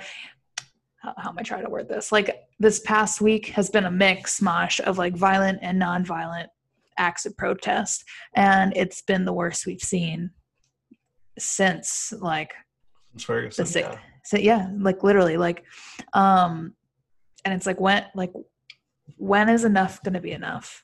Like, you know, like it's, I don't know, I'm at a loss for words when it comes to what's happening in the world. It's just scary too. Like it's scary to see what the country we live in truly is. You know, like never thought you would live in a world that was so. I don't even know. Because there is that misconception of time that, like, as it goes on, like things have obviously gotten better since the 60s, or obviously gotten better since, but like, you know, it's, you know, he calls that out. The fact that we just read that letter and his words are literally relevant of what's happening this week should speak volumes to everybody. The fact that 60 years have gone by, 60 freaking years, and that is still relevant. It's like, imagine using the first television, for example.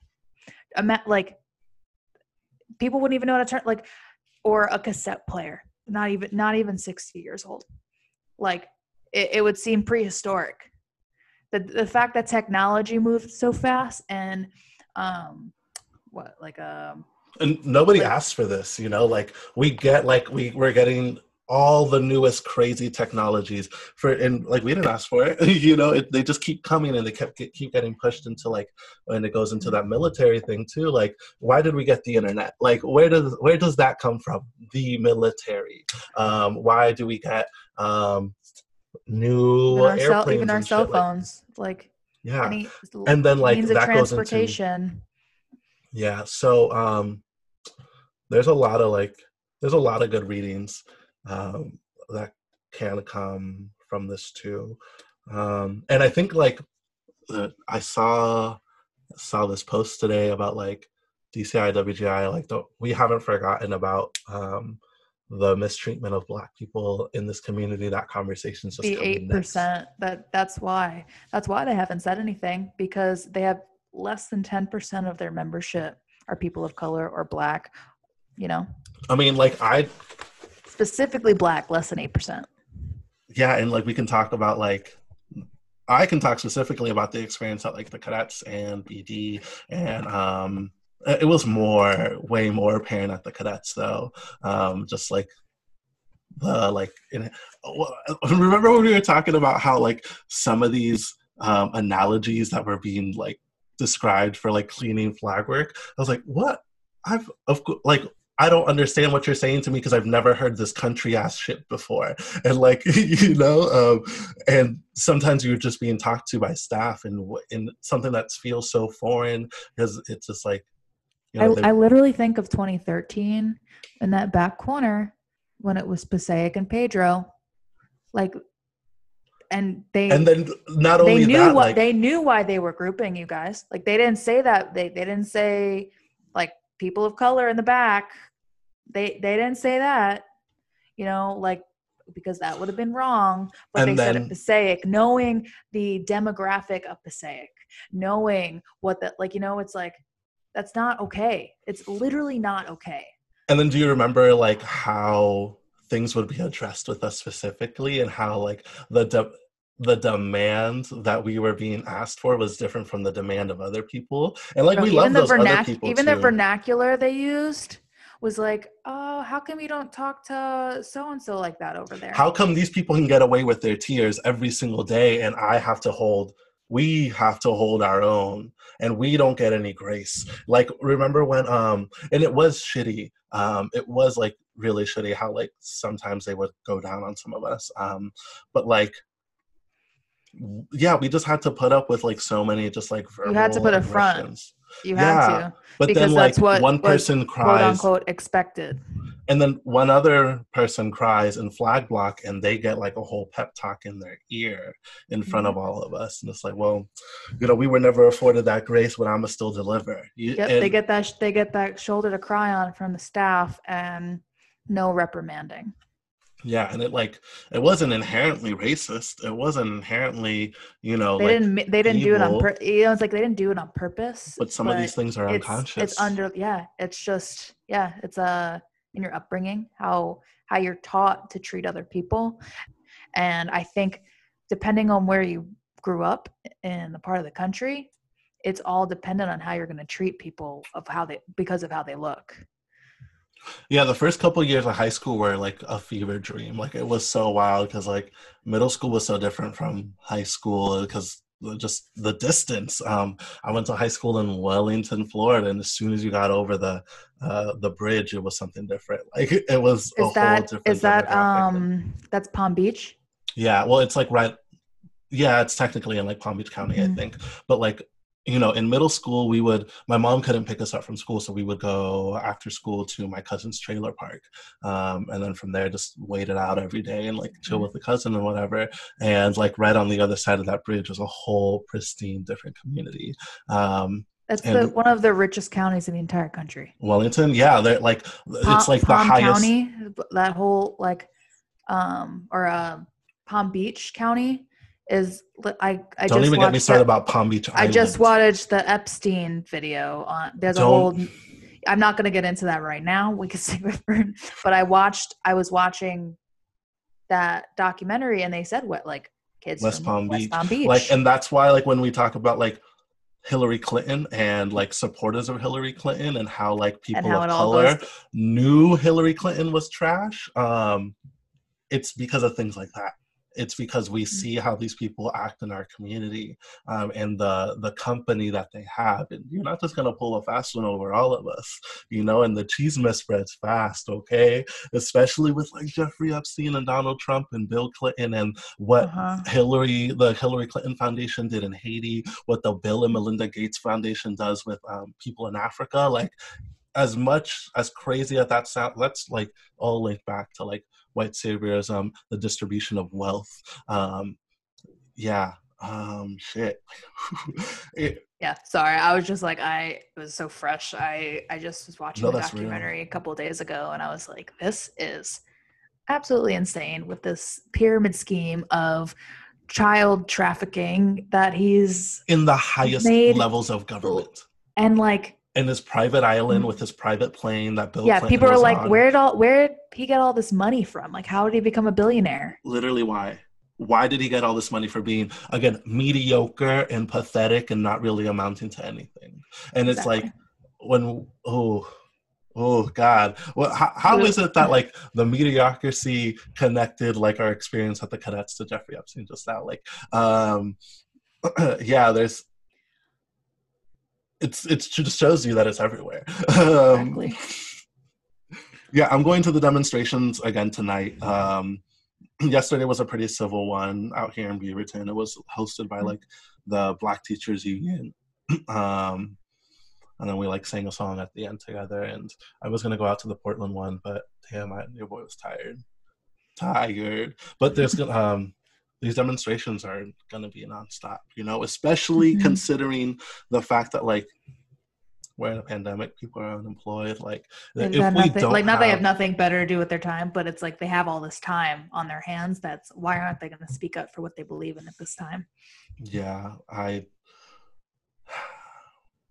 don't know. I think to a lot of things. And what? We could be talking about anything so mundane and all of a sudden I'm yelling into the wind. No, just kidding. But think about it. Did you ever have a Black color guard instructor or a Spanish or, Latino, a Filipino? We had one Black instructor at the cadets who was there for a week. I think about it. Mineola, where I grew up, there you can tell the segregation just in the town. So itself, Mineola, you will not find a Black family. You'll find Indian, you'll find Spanish, but you will not find a Black family. There's a town called Garden City Park. I should probably look into the history of Mineola, but I've been told that one of the mayors in the 60s had sectioned off a portion of Mineola, or a portion of so the town is Mineola and then Garden City. They're right next to each other. There's a place called Garden City Park.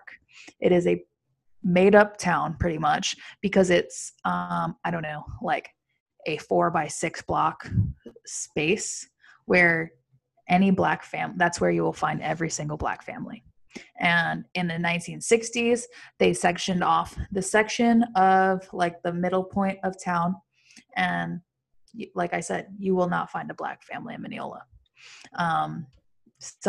Like my mom's a real estate agent, and she gets heartbroken some days when she wants still, like, the racism is so prevalent still. My mom wants to bring a Black family or a Black couple to go see a house, and the homeowner says no, or the homeowner has to screen it first, or has to give them a background check before they're. White people don't get that. You can get a white couple walking in that's straight out, like, incarcerated last week, and they can walk in and be fine. But no, because they're a Black family or a Black couple, no. And my mom will come home crying some days because she can't do anything about it. You know, it's like she wants to be the person to help, but you know, the fact that she's, you know, like, I don't know, like, there's like there, when people like newly become like aware of these things or find like a different like sense of urgency with it, it's like, I gotta fix the problem. And it's like, wait, you know, the fixing comes from like different layers of institutions with like different layers of pressure, like Martin Luther King said, with the conflict and raising the intensity. But yeah, I can't, like, that's okay. So there's like activism and organizing, and like honestly, the word activist like makes me fucking cringe. It's like, activist is an individual, and people that like slap the label activist on anything, I don't think they really get it, because like, you know, the stakes are so low in this country. Like, you know, well, I say that knowing, you know, the protests and the rebellions that are happening against police brutality, but like sleepy ass Portland, Oregon, you know, it's different than when you're in a community where like your life is inherently more in danger. And like I like shudder my eye at people who like say they're, you know, they're activists or something, because like activists are getting killed. You know, land defenders in Brazil are getting murdered for defending what is theirs. You know, here, like, we're asking you to sign a petition and, you know, defund the police. Like, it doesn't make you an activist. And it like, it doesn't put you on the front line. And it's so like individual. And like to think that like an individual's going to solve these problems is really like daunting, you know. And like, that's when like organizing is important. Like, you find a community, a group of people who are committed to a cause, and you like organize with them to like have these discussions and mobilize around certain events. And like, I guess the activist portion is like showing up for said thing. Yes. But like that will not only just get signing you so far. Something, and yeah, like, you know, it's about like getting things unionized and getting coalitions built, and organizing with the community. Yeah, like, who do you call your own, and who do you feel like you have a sense of responsibility towards? That's I guess more central to organizing than the activist label. Yeah, we could talk about this all day. Yeah. But I think this was a good start.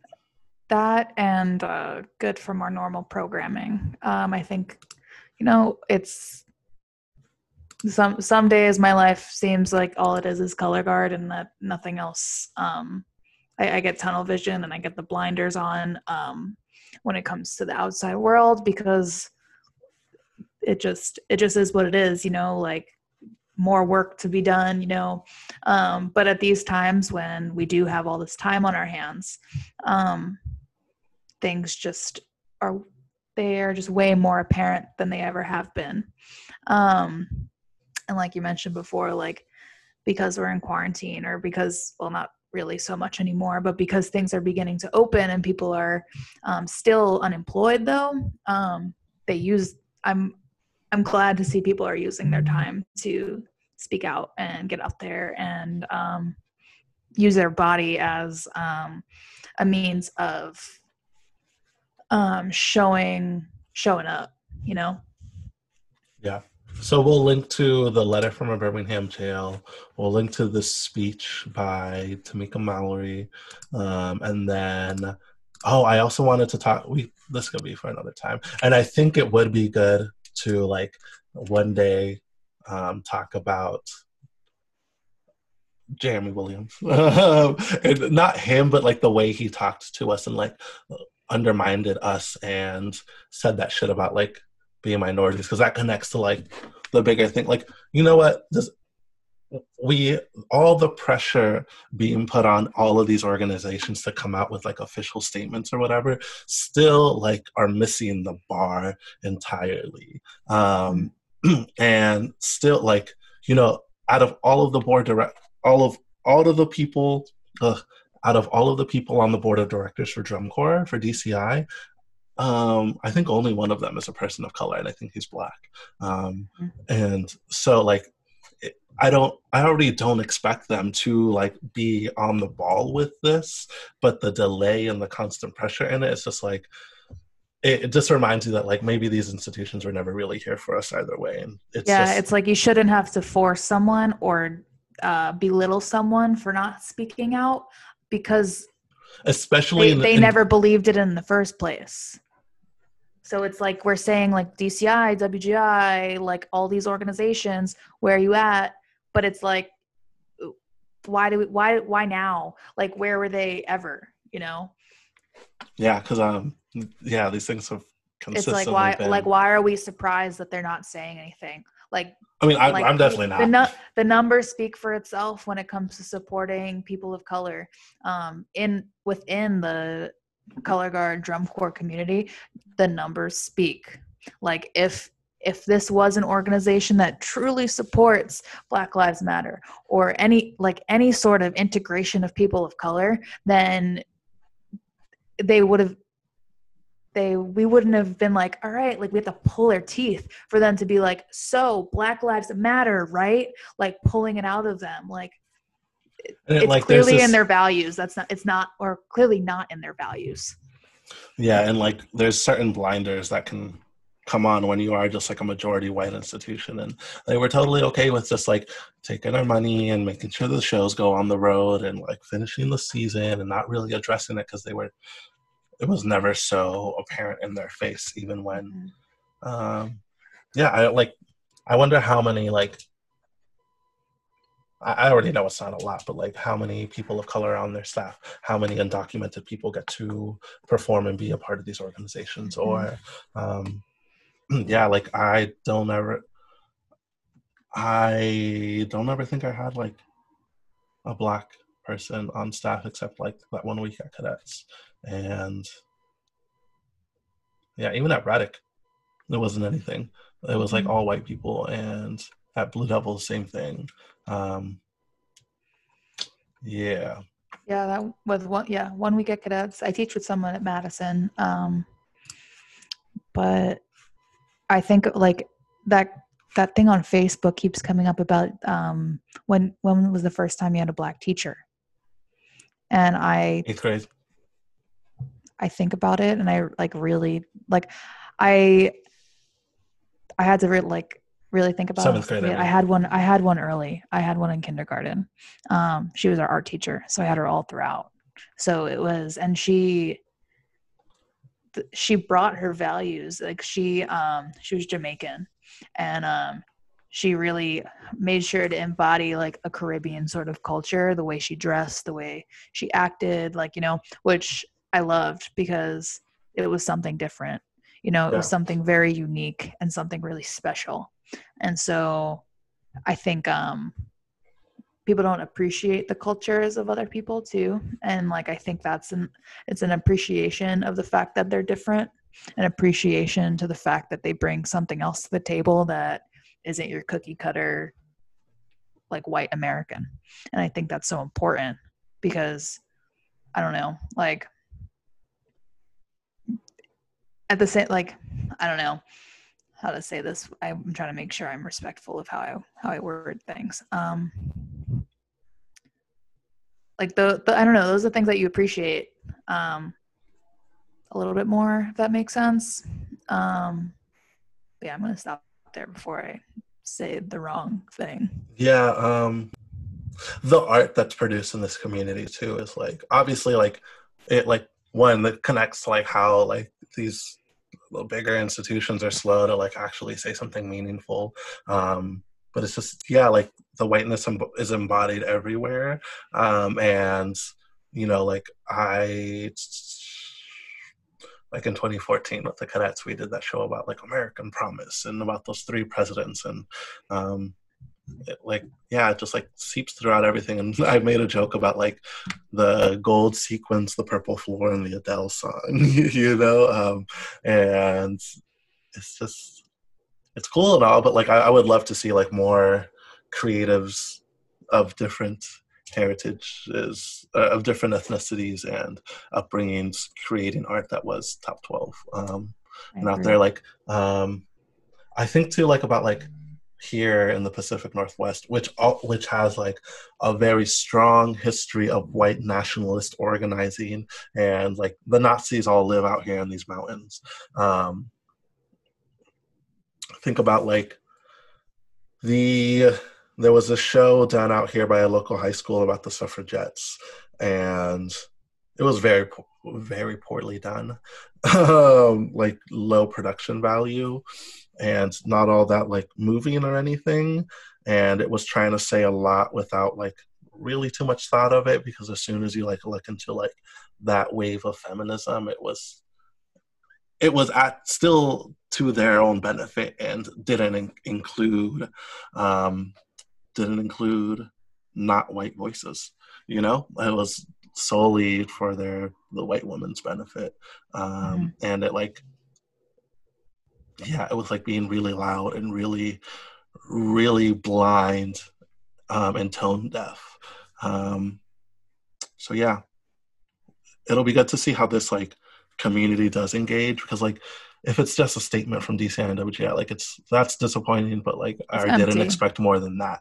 But like it would be good to see what a real conversation within the community would look like. It's specifically to like the treatment of Black, Indigenous people of color. And like a personal pet peeve of mine, like when I understand when a lot of people say this word, but like when white people say the word minority, like that like gets under my skin, because like when we are not the minority, we are the global majority, and very quickly in this country we will break even, and we will be the majority in this country as well.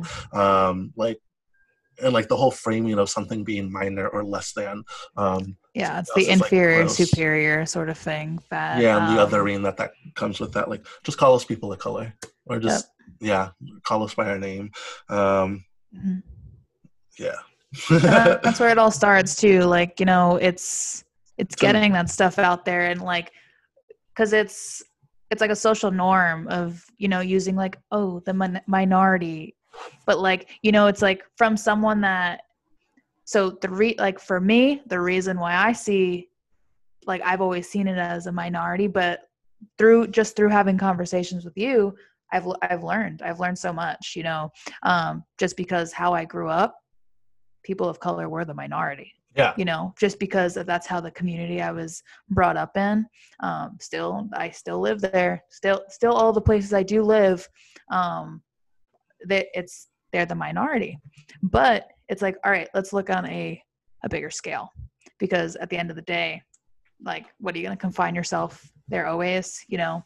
So like, I love these conversations, you know, just because these are the conversations you need to have to learn things. Because like, if you don't, it's like, how can you learn about something you don't even know existed, you know, or like you don't even, Yeah. it's like, you know what I'm saying? And I would rather engage with like you and my family and my friends like over phone calls like this than through like text, where you have to like try to filter through somebody's tone and try to filter through your own emotions and everything. And like, when it comes to like organizing too, like an invite on social media is never as productive as knocking on somebody's door and having a conversation, which is much harder. But like, you know, the benefits to that are so much greater. So like, kudos to the people who do have the trigger fingers to type away like all the good rebuttals to people online.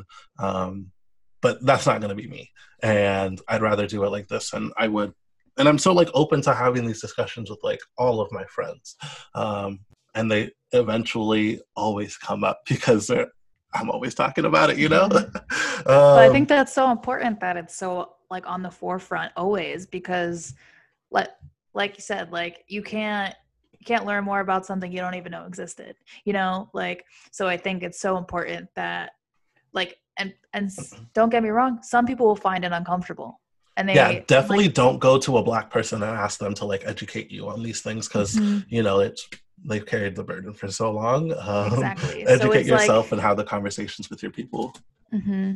So it's like, these are great things to have, and people don't have like the openness and comfortability of having these conversations. That it's not always like me and you having a chat and like me being like, okay, I'm uneducated. And I'm embarrassed about it. I'm uneducated, but at the end of the day, like, all right, I'm taking the step to learn. And for like, you to, I would give you the grace to like, if you came with like something that was like inherently racist or inherently like a dog whistle, like, you know, because we're friends, I could be like, and because let's like, break this down.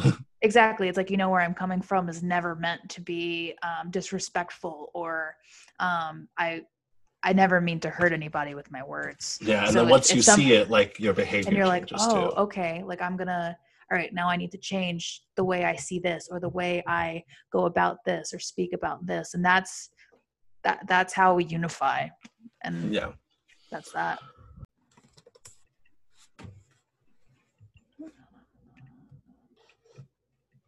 Reason why buildings are burning is because this city, this state would prefer preserving that white nationalism and that white supremacist mindset over arresting, charging, and helping to convict 4 officers who killed a Black man. That is the reality of what we're dealing with. This is not just a few cops doing things across the country. This is not a good cop versus bad cop situation. This is Ahmaud Arbery being shot down by white men on the streets of Georgia, Breonna Taylor being killed in her home. This is in New York City, where we were until freedom. We were just in New York fighting the police officers who, in the name of social distancing, were damn near killing Black young people on our streets. This is a coordinated activity happening across this nation. And so we are in a state of emergency. Black people are dying in a state of emergency. We cannot look at this as an isolated incident. The reason why buildings are burning are not just for our brother George Floyd. They're burning down because people here in Minnesota are saying to people in New York, to people in California, to people in Memphis, to people all across this nation, enough is enough.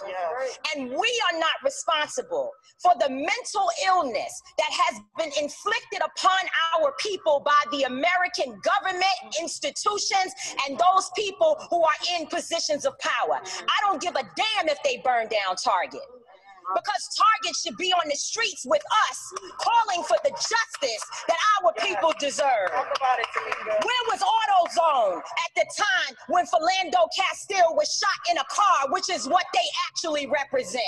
Where were they? So if you are not coming to the people's defense, then don't challenge us when young people and other people who are frustrated and instigated by the people you pay. You are paying instigators to be among our people out there throwing rocks, breaking windows, and burning down buildings. And so young people are responding to that. They are enraged, and there's an easy way to stop it. Arrest the cops. Charge the cops. Charge all the cops. Not just some of them, not just here in Minneapolis. Charge them in every city across America where our people are being murdered. Charge them everywhere. That's the bottom line. Charge the cops. Do your job.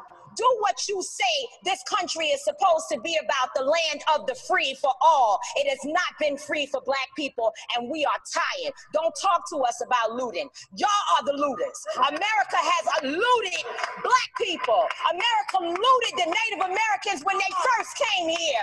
So looting is what you do. We learned it from you. We learned violence from you. We learned violence from you. The violence was what we learned from you. So if you want us to do better, then damn it, you do better.